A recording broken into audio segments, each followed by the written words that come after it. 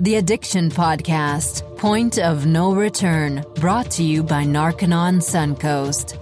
Hello, Jason. Hello, Joni. Here we are again, another week for the book. I say that every time, another week for the books, but it is another week for the books. But it is another week for the books, and Absolutely we're here, is. we've been doing this, I think this is our 36th episode. I may have gotten my numbers a little bit mixed up when I was out of town, but this should be number 36, or it could be number 35, I'm not sure, but it's the one after last week. And, we just keep doing it, and we keep getting the word out there, and I think that that's really, really what's important, is that we keep repeating the message, because obviously people need to hear it over and over again, because there's still a drug epidemic in our country, there. and so more and more people need to hear this message. It's like back, I think it was like the 80s, where they had those public service announcements on TV with the star would go across the screen and say, "The more you know." Yes. And I feel like that's us. Yeah. Because it's like, no one else out there is going to do what we do, so we need to do it. That's right. And some people are and some people aren't. One of the things I've noticed is that in dealing with drug addiction, a common theme is not dealing with a glaring problem. Right. And to a point, there's parts of society that's like, we should educate everyone and let people know what's going on. And, the more you know, the more you know. And the more knowledge you have, the more control and responsibility you can have over everything. But at the same time, it's like, you've got another group of people that like don't want to even look at it. Right. Don't even want to acknowledge that there's this big problem. You know what? It's not affecting my family. So as we go into the holidays, sorry about that over there, but I'm just going to see what's in front of me. And I want to strangle certain people like that, because it's like, that could happen to your family. And that's just, it's an irresponsible viewpoint. I mean, it really is, because the truth of the matter is, if there are a million people out there who are drug addicts and they just don't happen to be in my family, that's still like my country, my world, my city, my county. And I have to take some responsibility for that, which is why we're doing this, because you do it on a daily basis, Right, at Narconon, because you work there, you're a staff member there. And so you're helping people on a daily basis get clean from drugs and confront the problems for which drugs became the solution. But for me, I just feel like, no, I don't have anybody in my family that's ever been addicted, but that doesn't mean that I shouldn't take responsibility for those who do, know? And the whole purpose of the podcast is just to give people help and hope, Yeah. And I don't want it. And, I hear a lot of never my kid, never my family. It absolutely could be at any point in life. It's not just like young people that get addicted to drugs. That's right. Well, there's lots of parents whose kids are addicted. There's lots of kids whose parents are addicted. Right. And a lot of times it's alcohol. We always forget the legal drug alcohol, but it gets abused, Absolutely. And it doesn't, people don't confront it because it's quote unquote legal, but if it's abused, it's not okay, and that person needs help. If you've got a family member who at every at every holiday gathering is completely wasted on alcohol, on whatever wine or whatever alcohol is available, that's not okay. No. That person has a problem.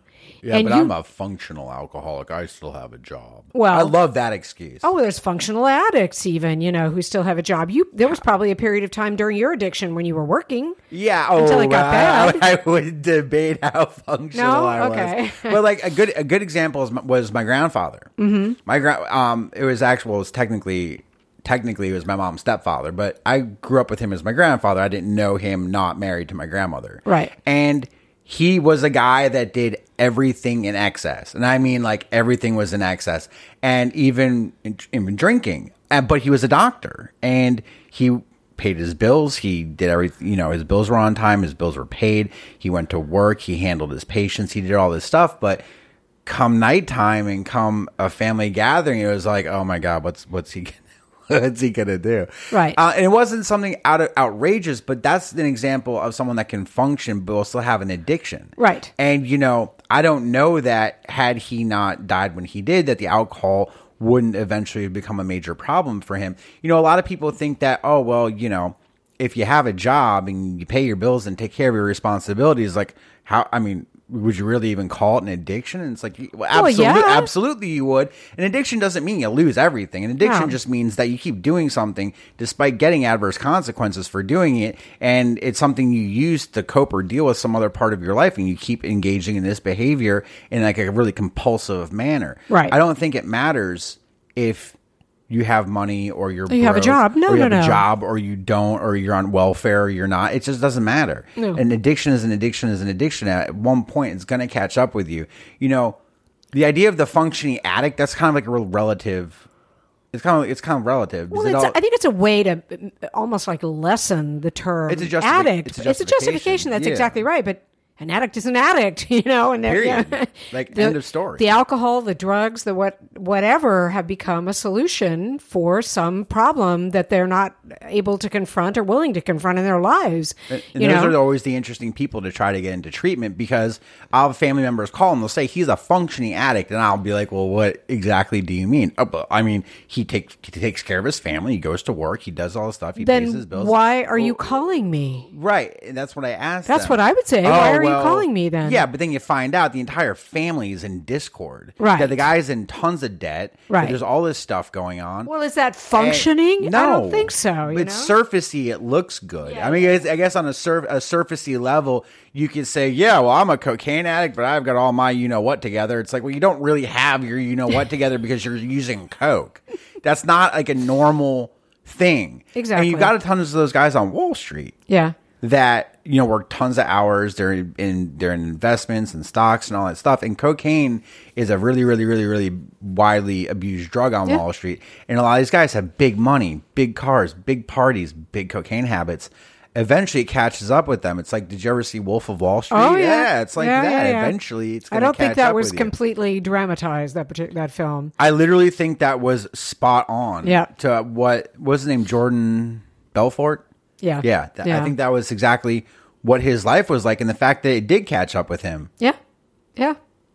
It completely did. You can't use drugs without consequences. Right. That's what I need people to really understand. It's like, this is terrible. One of the best one-liners I ever got about addiction was from my dealer. And it was, he was talking, and he said, if you're going to dance with the devil, you have to pay the price. Yeah. And that stopped me. I was like, whoa. Because he was talking about opiate withdrawal. Right. And he's like, if you choose to dance with the devil, you have to pay the price. I mean, and how true is that? Yeah. Because if you're going to dance with the devil, you're going to pay But here, some. I'll sell it to you if you want it. Well, yeah. But he was an addict too. Oh, yeah, there he you was go. he was a guy that peddled his pain pills. Right. And it was like, well, why do you, and I could always tell when he was high, he wanted to be my best friend and talk to me. I'm like, dude, I don't even like you. I'm trying to get drugs and leave. But that one liner, it stuck with me for years. Yeah. Because it made so much sense, because he's saying, if you're choosing to do something destructive, you're gonna pay for it. Right. At some point Right. in your life. You're gonna Right. pay for that. And that, I thought that was some amazing insight from not a wonderful person. But you were talking about Wall Street, and I think you wanted to talk today about celebrities. I did because I keep hearing about celebrity deaths. Right. I feel like this year and last year were some big years for celebrity deaths in regards to addiction. Heck yeah. There's been a few. I mean, Tom Petty was a longtime drug user. Yep. You've got Prince, who was a bona fide overdose. You've got a few other people, and there was recently a death of. He's someone I didn't know, but he was an up and coming rapper, and they think it's a Xanax overdose. So it's not just opiates that are killing people. Like I like to remind everybody every week, there's 3 different epidemics happening. There's the benzodiazepine, like the Xanax and Valium and Klonopin epidemic. There's the methamphetamine epidemic, and then there's the opiate epidemic. Right. And this is the most recently claimed victim of the benzo epidemic. But it made me think about something. So this guy was found unresponsive on his tour bus somewhere in Tucson, Arizona, and the toxicology reports haven't come back yet, but they're assuming it was Xanax based on the fact that he had a Xanax habit, like a really bad Xanax habit. Now, I don't know if you remember, I think it was in March, there was that fake Xanax that was going around Florida. They looked like Xanax pills. Right. They were pressed, stamped scored, had all the designs on them that make it look like a real pill, except it was full of fentanyl. Okay. And so it killed people. we talked about that. Yeah, right. It killed people all over the area in a very, kind of relatively short period of time because people thought they were buying Xanax, except they were getting a fatal dose of fentanyl. I wonder if this guy got a hold of one of those fake Xanax pills and actually died from a fentanyl overdose. I wonder if we'll ever know. Well, we will, because we'll get the toxicology report back. Okay. And we'll be actually able to find out what he took. But, the ideas that celebrities die, like, I don't know. I always remember hearing stories about, like, the Rolling Stones. And these guys have done an insane number of drugs. And they're still on there kicking, doing their shows. And they still go. And people, to a point, think celebrities are almost godlike. Like, right. Nothing really going to happen to them. Right. They're celebrities. They're supposed to party. They do tons of drugs. They're rockers. They do whatever. And you never, back in the day, you didn't see a lot happen to them as far as drug addiction goes. But now it's like we've had quite a few celebrity deaths in the last year or two, to the point where it's like I need to tell everyone and make everyone completely aware nobody is immune. Even celebrities are dying. Even celebrities who have access to the best high quality, non-messed with drugs, have the best entourages around them, and the access to medical care and doctors and all sorts of stuff, they're still dropping dead. Yep. And these are people with zillions of dollars. That's right. These are people at the highest echelon of our society, meaning these are the highest paid, most revered people are celebrities, not like teachers, like I think it should be. Right. But no, they're like on a pedestal. Of course. Yeah. And they're still dying. Yeah. I mean, I remember when Prince overdosed and people just were beside themselves, couldn't believe it. He was an opiate addict? An opiate addict? Yeah, I mean, why is that surprising? They're human. They're human just like we're human. There's Kurt no Cobain was a really good one. Kurt Yeah. Cobain. Yeah. He was a long-term heroin user. Yeah. From what I understand about the case as they left it was a suicide. Kurt Cobain had a long-standing heroin problem. Yeah. John Belushi died of mixing cocaine and heroin. We had, who else? You could probably list a couple people. Well, Elvis had prescription drugs. Elvis with Quaaludes and, Yeah. and amphetamines. I think they're the Black Beauties. Yep. Back in the day, he was taking those. I mean, celebrities. Heath Ledger. Such a sad thing. I mean, just such a tragedy. Yeah. I mean, such an amazing actor. And drugs. Jimi Hendrix. Hendrix. Janis Joplin. Drugs. Yep. All of them. Drugs. I mean, Yeah. that's basically the state of our society. Is we're a completely drugged society. Not completely, but there's a lot of them. There's a Yeah. lot of them. There's a lot of people that are on drugs. And I feel like this year and last year have been like the year of celebrity deaths because there's been quite a few all attributed to drug use. Well, and some even accidental. Who was the guy? Oh, I'm so bad on names. Who was talking to his wife, and that was an opioid overdose. And he was talking to his wife on the phone, and he sounded funny, and he was slurring his words. Oh. And she told him to go find him. He was, you guys, okay, the listeners are going to be mad at me because I can't remember the name of the guy. But then they went and found him, and he was dead from an opioid epidemic. And she could hear that. She could hear that he wasn't right. She could hear that on the phone. Yep. Okay, his name is Chester Bennington. Chester Bennington from Linkin Park. I loved Linkin Park. Right. That was so sad to me. But he was a suicide. Stop. He was a suicide. No, he wasn't. I think it was an accidental overdose. Suicide. Well, yeah, it was a suicide by hanging, but it was because he was doing drugs. I think he was on lorazepam. Something like that, but yeah. It was a benzo. And the wife thinks that the suicidal thoughts came from the medication he was taking that is a narcotic, is a widely abused medication. And it's just, I would attribute him to the epidemic as well. Just Absolutely. I'm sorry. No. That's the drugs. How he killed himself is fine, but it's the drugs that cause the killing. It's the same thing with these guys who go on these random shootings. Every single one of them, they find out are on some kind of medication. Yeah. And it's not, people go, oh, it's the guns. No, it's not the guns. It's the drugs. And that guy would not have hung himself had he not been on that medication. His wife was a big proponent of the fact that, like, yeah, I think it's a side effect of these medications he was taking. And it doesn't shock me, Well, she could hear that he didn't sound right. He didn't sound right, and she knew that there was something going on. And boom, he walks into another room and hangs himself. Yeah.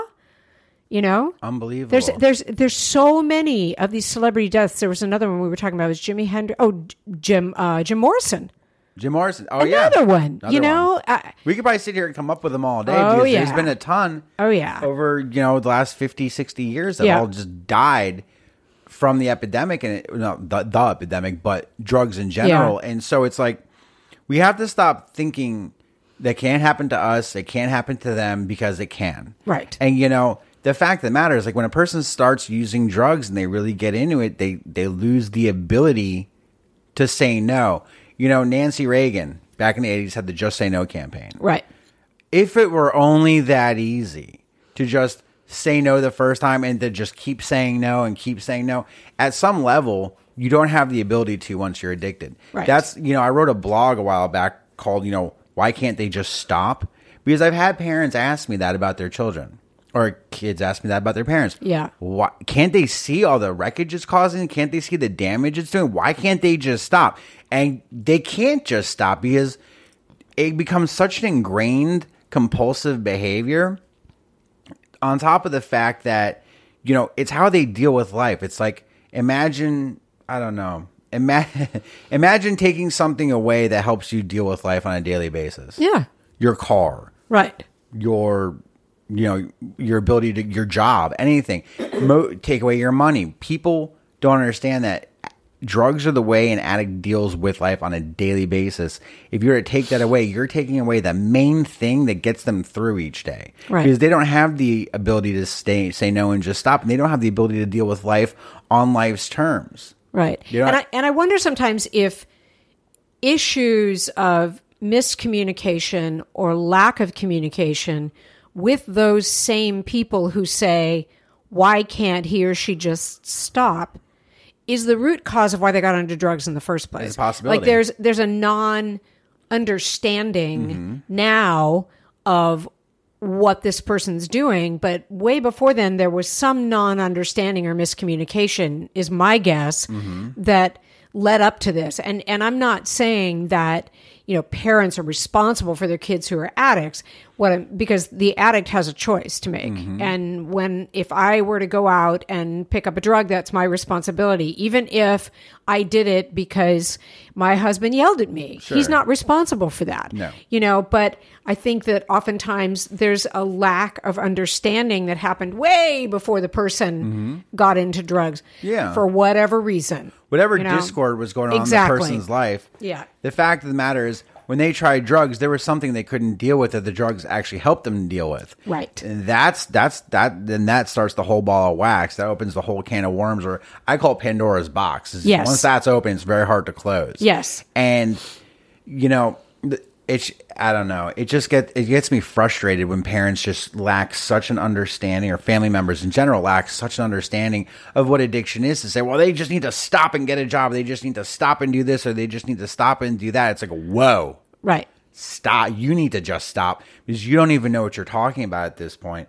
And if they don't get that from you, I mean, that's like the group that we interviewed, Learn to Cope. Right. Call a group like Learn to Cope and talk to all of these parents of addicts, who've been through this, and they'll set you straight. Yeah, they give you a lot deeper they can give you a lot deeper understanding of what's really going on, because no addict wants to be an addict. Exactly. No addict enjoys what they're doing. I'm an addict. I'm having so much fun in life. There's no fun. I mean, when you're an addict, although you can't stop using drugs, you still know in your heart of hearts that things you're doing are wrong.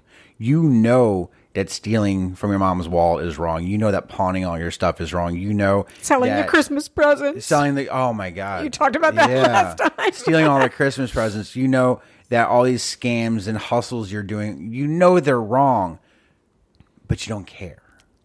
That's the thing, because you have to get high. You have to get that drug in your system, because if you don't, you're going to be sick. And if you take a drug that doesn't cause that kind of withdrawal, you're going to be coming down so hard. You're not going to know you're not going to be able to deal with life at all. It's going to be like everything's coming crashing in on you. So you have to get your drugs. It's not an option, but no one likes that lifestyle. And I need people to really understand that no addict has ever been found to want to be an addict or to enjoy addiction, because it does start out as fun. It does start out sort of enjoyable as you get that payoff from the drug. It makes you feel good, but that goes away relatively quickly as the addiction really sinks its claws into you, or sinks its talons in, or sinks its whatever into you, its hooks, But conversely, even though no addict is enjoying it, for those people who are listening and going, well, then why doesn't he or she just stop? Because they can't. You can't. And people are like, well, I don't understand. If they don't like it, why don't they just stop? It's like smoking cigarettes. For instance, I think a lot of people can relate to this. There's tons of people out there that smoke cigarettes that hate smoking. Mm-hmm. Why are they smoking? All right. Why don't you stop? Anyone out there that smokes cigarettes, think about that for a second. If you don't understand why a person can't stop shooting heroin, think about why you can't stop smoking cigarettes. Or, I'm going to break this down really easily. I'm going to break down a craving for a person. I one time had a family member say, I don't understand how a person can crave a drug like that. It's so damaging. It's so deadly. It's so this, it's so that. I don't really get why they keep doing it. I said, okay, I want you to think about this. Imagine a time where you were really hungry, right? And you were running late. You had to get to work. And you grabbed all your stuff. You got to work. You somehow clocked in on time. And you went to work. So you missed breakfast. So you feel your stomach rumbling. And you're pretty hungry. And then, the day gets really busy. And you come to your lunch break. And your boss says, hey, we got that deadline. I need you to work through lunch. And you don't have any snacks in your drawer or anything. So you work through lunch. Now your blood sugar is kind of low. Your stomach's kind of rumbling. You're feeling like you really need to eat, but you just keep muscling through. Now it's 3:15 or 3:30 in the afternoon. You get that 2:30 feeling at 2:30. And you still haven't eaten. Now you're starting to get a little shaky. Now you're not feeling good. You're kind of getting a cold sweat. You're getting some racing thoughts, just feeling slightly irrational. You really need to eat something. Now then 4:30 comes and you can't take it anymore. You're shaking. You're trembling with low blood sugar. You're imagining the biggest, juiciest cheeseburger you can get, and you're going to get 17 of them when you get out of work because you are that hungry. You are ravenous, and you know that to make all these bad feelings go away, all you need to do is eat. You need to eat something. Yeah, anything. And then you get out of work, and you rush to the closest drive-through imaginable, and you completely gorge yourself on the worst food imaginable. And but you don't care. But miraculously, the sweating, the nausea, the shaking, the irritability, the feeling pretty, because you're feeling pretty irrational. Because people get irrational when they're hungry. It all went away instantly. But here's the kicker. In about 4 or 5 hours, you have to eat again. You're going to be hungry again. Yeah. And so that's a way to really have people understand that, because, if you think about that person, if they couldn't get food when they got out of work, things would have gotten worse, and they would have gotten completely irrational. Right. And completely beside themselves and absolutely crazed until they could eat something. It's a good analogy. But it makes sense. Because truthfully, for an addict, drugs are as important to the addict as food is to you and me. Sure. I mean, it is. Addicts forego food for drugs. Right. And that may be something that people don't understand. And I'm not even sure that I fully duplicated that, but I get that now, that for me, I eat 3 meals a day. People go, I don't eat breakfast, or I can work through lunch. Great. That's good for you. I need 3 meals a day, or Absolutely. I'm not a happy camper. My husband is not a happy camper because I'm not. But it's similar. An addict, drugs to them are the same as food is to me. And I think that's a good analogy. And for anybody out there listening going, why can't he just stop? Well, there you go. Can you just stop eating? like for days and days and days? I don't think so. But that's the mindset a person goes into. That's the physical feelings that they get. And it's just really, really, really rough. And that's the thing about relapsing. I understand that relapsing happens when people try to get clean, but we've now gotten to the point where technically the court systems consider relapse to be a crime. And I'll lay this out for you. So a person's a drug addict. Okay. And they commit some crime, they get arrested, they go to jail, and they're put on probation. Okay. Now, one of the stipulations of probation is you can't use drugs. But they didn't go to treatment, necessarily. They weren't forced into treatment. They weren't court-ordered into treatment. Maybe their family couldn't afford to send them, and they didn't. And now they're told, okay, so the thing that caused you, the addiction that caused you to commit the crimes you committed to get on probation, you're now not allowed to do them anymore. So the first stipulation of your probation is drug-free. Okay, so how do they really expect a person to do that? Because unless the courts say, okay, you're going to go to treatment, you're going to do this, you're going to get handled on your addiction, then you're going to go on probation, then you've got to pass urine drug tests. Right. Otherwise, it's considered a violation of probation. You end up back in jail. That's not the way it goes.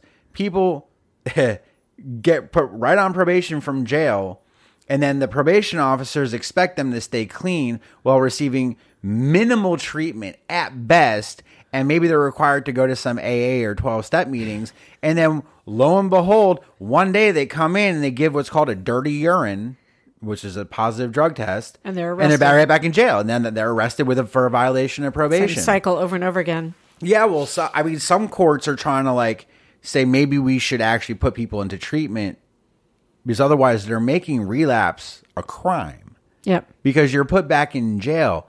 And I think that's such a messed up way to do things, because do you know how many people are violated on their probation on a daily basis all over the country for dirty drug tests? Well, if they're addicted and they have not done treatment, duh. It's like why don't you just stop thing? Yeah. It's the same mentality. It's the exact same mentality. Just stop. Okay, now you have to stop. Otherwise, we're going to arrest you. But that doesn't, you don't understand. That's not going to stop most people. Exactly. Unless they've been given treatment, that's not going to stop them, because what have you given them other than an ultimatum? Because that's what you're giving them. That's what you give people. I mean, you say, oh, we're going to arrest you and put you back in jail. It's just like, stop taking drugs. I'm your mother. Stop taking drugs. Why don't you just stop? Well, geez, you know what? Why didn't I think about that before? You know what? I will stop. I'm going to just stop. No, you're not. Even if you end up on probation, a lot of people find it very, very difficult to just stop using. Right. That's one of the things about outpatient treatment. A lot of people I talk to don't know much about treatment, and I go over outpatient. They think, oh, that's great. They can stay at home and they can continue being a waiter or doing what they do, and they can go to an outpatient clinic and they'll be fine. I said, no. You understand. They're not going to get clean to go to outpatient. I mean, outpatient requires you to be clean. They drug test you, and you get counseling, you get your meds or your whatever, and you go to a clinic about 5 times a week. But most people who are really in their addiction find it very difficult to stop using in the same environment they were using in, go to a clinic and pass drug tests and go through all these treatments with group therapy or medications or one-on-one counseling or whatever. And people think they're going to be successful in it, and they can't just stop. That's the thing. Outpatient was designed as a step down after inpatient, but now it's being used to replace inpatient therapy. Some people think, well, I'll just go to outpatient. I won't have to check in somewhere. I won't have to get up and uproot myself and put myself in a different environment. I'll just, stay at home and keep doing what I'm doing, and I'll go there. And the parents are like, yeah, that's a great idea. And I'm like, no, that's a freaking terrible idea. Because it doesn't work for 80% of the people. Outpatient was designed to something you were to go into after you did an intensive inpatient. There you go. It wasn't meant to be done first. My parents didn't know that and put me in an outpatient clinic as one of my first rehabs. I didn't do well because it was crazy. All the people were using. They would drug test us, say, oh, we tested positive for this today. How long do we need to get it out of your system? And I was like, what? I thought I was going to get kicked out. I thought I was like, all right, here it is. I don't care. I'm totally guilty of being high right now. And 3/4 of these people were high, and they were counseling us while we were high. And they're supposed to kick you out. They read this whole riot act about how, like, if you give us a dirty drug test, you are done, and we're going to recommend you for inpatient. Didn't happen. And it was just the weirdest thing. And so I find a lot of my time on the phone sometimes is convincing families, like, okay, so this whole outpatient thing that your loved one has offered you as a solution is not a solution, is a terrible idea. Because, again, you can't just stop using. And people expect people to. Yeah. Society expects people to be able to do that. And it's not something that's possible. Right. You almost want to say, great, try the outpatient and call me when it's over. Because I guarantee it won't work. No. It's not. Especially not with the amounts of drugs that are not only continuously flowing through our society, but also the new ones that are getting introduced. And right now what's happening with fentanyl is similar to what happened with Spice. So Spice was a drug, and then it got banned, then they changed it. What was Spice? Tell me about that one. I've heard about it, but I don't necessarily understand. So Spice was originally considered a way to get a legal high. You know, there were people that are either on probation or playing professional sports, and they're not allowed to use drugs. And so it was originally considered like legal weed. Oh, okay. And it was a synthetic cannabinoid. A cannabinoid's a compound right, from from marijuana. cannabis. It was a synthetic cannabinoid sprayed onto dried plant material and then sold as like incense or sold as something other than what it was. On the pack, it would say like not for human consumption, but you knew you were supposed to smoke it. Right. And it would get you high.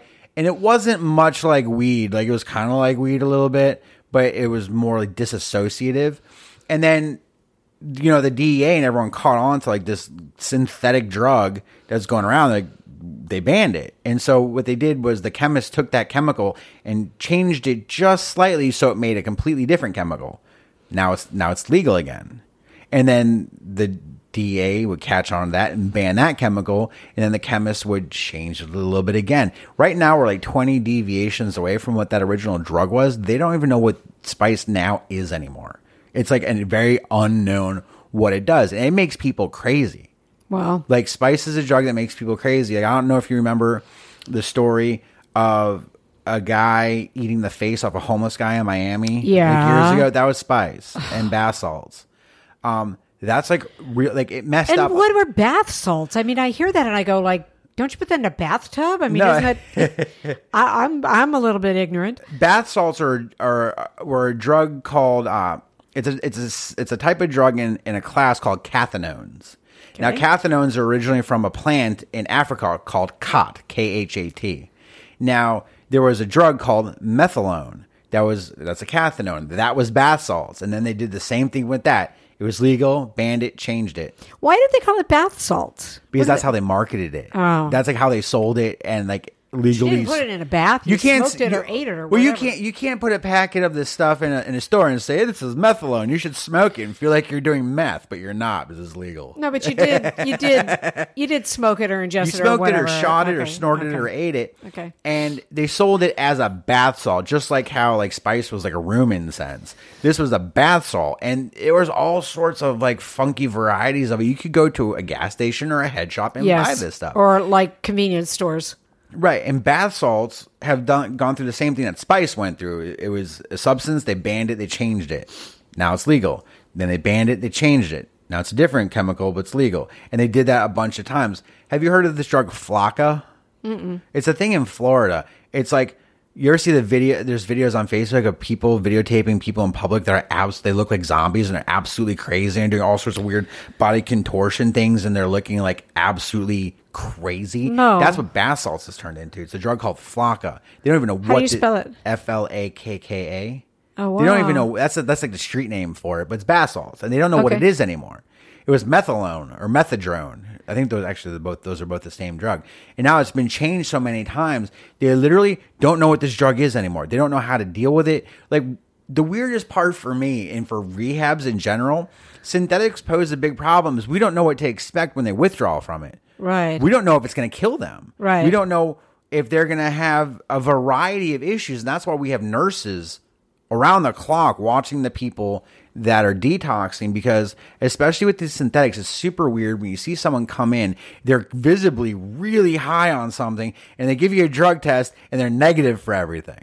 Oh, wow. Because you can't test for these. Because you can't test for everything. You can't. Well, we can because they come up with new stuff all the time. They're constantly changing the chemicals on these synthetics. We can't test for it because as soon as you make one test, the chemical's been changed. Now you can't test for it anymore. Right. So it's like hard to keep up. But the scary part is fentanyl is now doing the same thing as those synthetic drugs, is that they keep altering the chemical a little bit. So you got these things called analogs. Right. They're called fentanyl analogs that are out now that are being made in China, and they're coming out.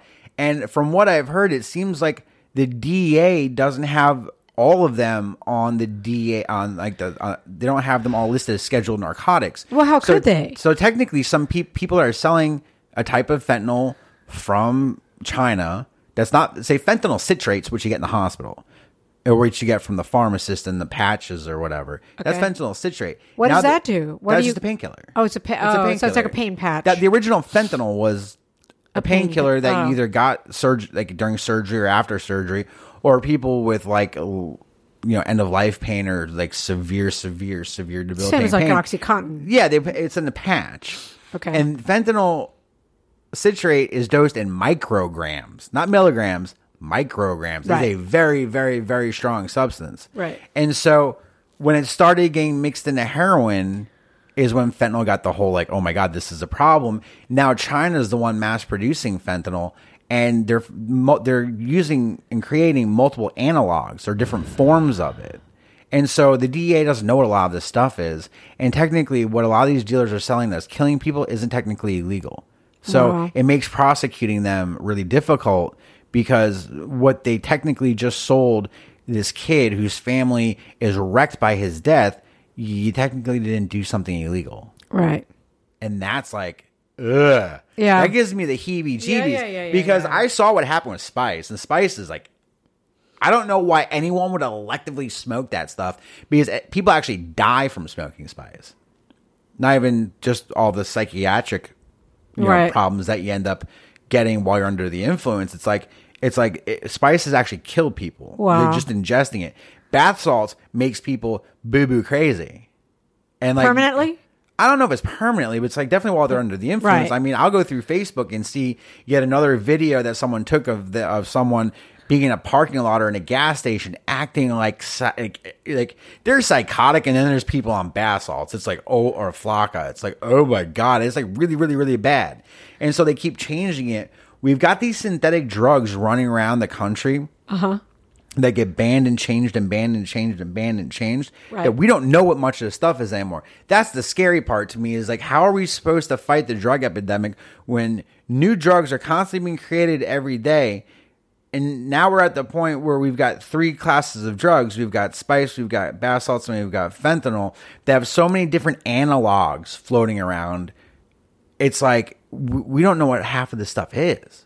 Scary. And people are electively taking it. That's the part that I don't get, is that new addicts are being created after seeing what's happening in the world with the epidemic. And it all comes back to it's innocent experimentation. It'll never happen to me. I'll never become an addict. Never get hooked. I've got such good willpower. Yeah, I'll be able to stop. That's that. I mean, I think that viewpoint sometimes happens with addicts in the same way. Like, why can't he just stop? Those are the lies we tell ourselves, though. Exactly. That's why I like the Truth About Drugs materials so much, because I always say, they said one hit wouldn't hurt me. They lied, I saw that one. That one's rough. Oh yeah. They're heavy duty, but that's the whole point, because a dealer will tell you anything to get you to do it. It's a scary time. Yes. To do drugs now. I mean, when I was a cocaine addict, I never worried about someone mixing fentanyl or some crazy synthetic analog of fentanyl or anything else into the cocaine to make it more addictive. Like, you worried about it being too weak. You worried about getting a bag full of baking soda. Now you got to you have to be worried about getting a bag of stuff that'll kill you. It's got rat poison in it, or it has rat poison. Now you have to worry about it being so strong it's going to kill you. Yeah. It's like the pendulum swung the opposite way. It's just really weird stuff. Yeah. Have you had guys come into the center like that are addicted to bath salts or Spice? Mm-hmm. And Spice is big, and I've seen Spice like ruin people's minds. What do you see like? are there differences with the withdrawal? There can be. I mean, it can be kind of a protracted withdrawal or an extended withdrawal because it takes time for the drug to break down and leave the body. And then when it's just left the body, you know, the person's mind and physical body have to heal from the drug. And so, you know, typically people on spice are pretty warped at the beginning, and it takes about 2 to 3 weeks to get them landed back down. And it's also because they've stuck this really foreign chemical into their body, more foreign than cocaine or heroin or whatever else. Yep. And we have to watch them really closely because, like I said, you know, the hard part about being in the rehab field with these synthetic drugs is we don't know what to expect sometimes with their withdrawals. And so we have to be really careful and play it by ear, and we have to keep the doctor, you know, around. We have to keep the nurses by their side 24/7 to make sure that they're safe and coming off everything. And it makes it a bit tricky, you know. Yeah. You see people affected there's some people that have gone through the program that the drug doesn't wear off their mind for the first 2 months. Wow. And then after they do sauna and they start getting into the objectives, they kind of come out of it. Mm-hmm. That makes sense. Yeah. Wow. It's difficult stuff. But heavy duty. We're going to be here to consistently and constantly educate the public We'll do about it. what's going on in the world. Yeah. And we'll do it again. I just look forward to keep doing this. Good. It's like my favorite thing every week. I like it too. I look forward to this because every I think week. we're really helping people. And, Absolutely. And I know you see the people you help every day. I'm not in the center, so I don't see that. But to know that people are listening, if it's a first step, if this is the first thing they can do is listen to the podcast and maybe make a phone call, maybe call the 877 number, 877-339-3324, or go to narcanonsuncoast.org. If that's the only thing you can confront doing today, do it today. And don't wait till after the holidays. I hope we have beaten that bush enough so that you have heard you are not to wait until after New Year's. You need to get your loved one into rehab now. That's right. And we're here to help. So give us a call. Okay. And I will talk to you next week. We'll talk again. You have been listening to the Addiction Podcast, Point of No Return. For more information, call 877-339-3324 or visit www.narcanonsuncoast.org. Narcanon is a non-12-step rehabilitation program based on the works of L. Ron Hubbard.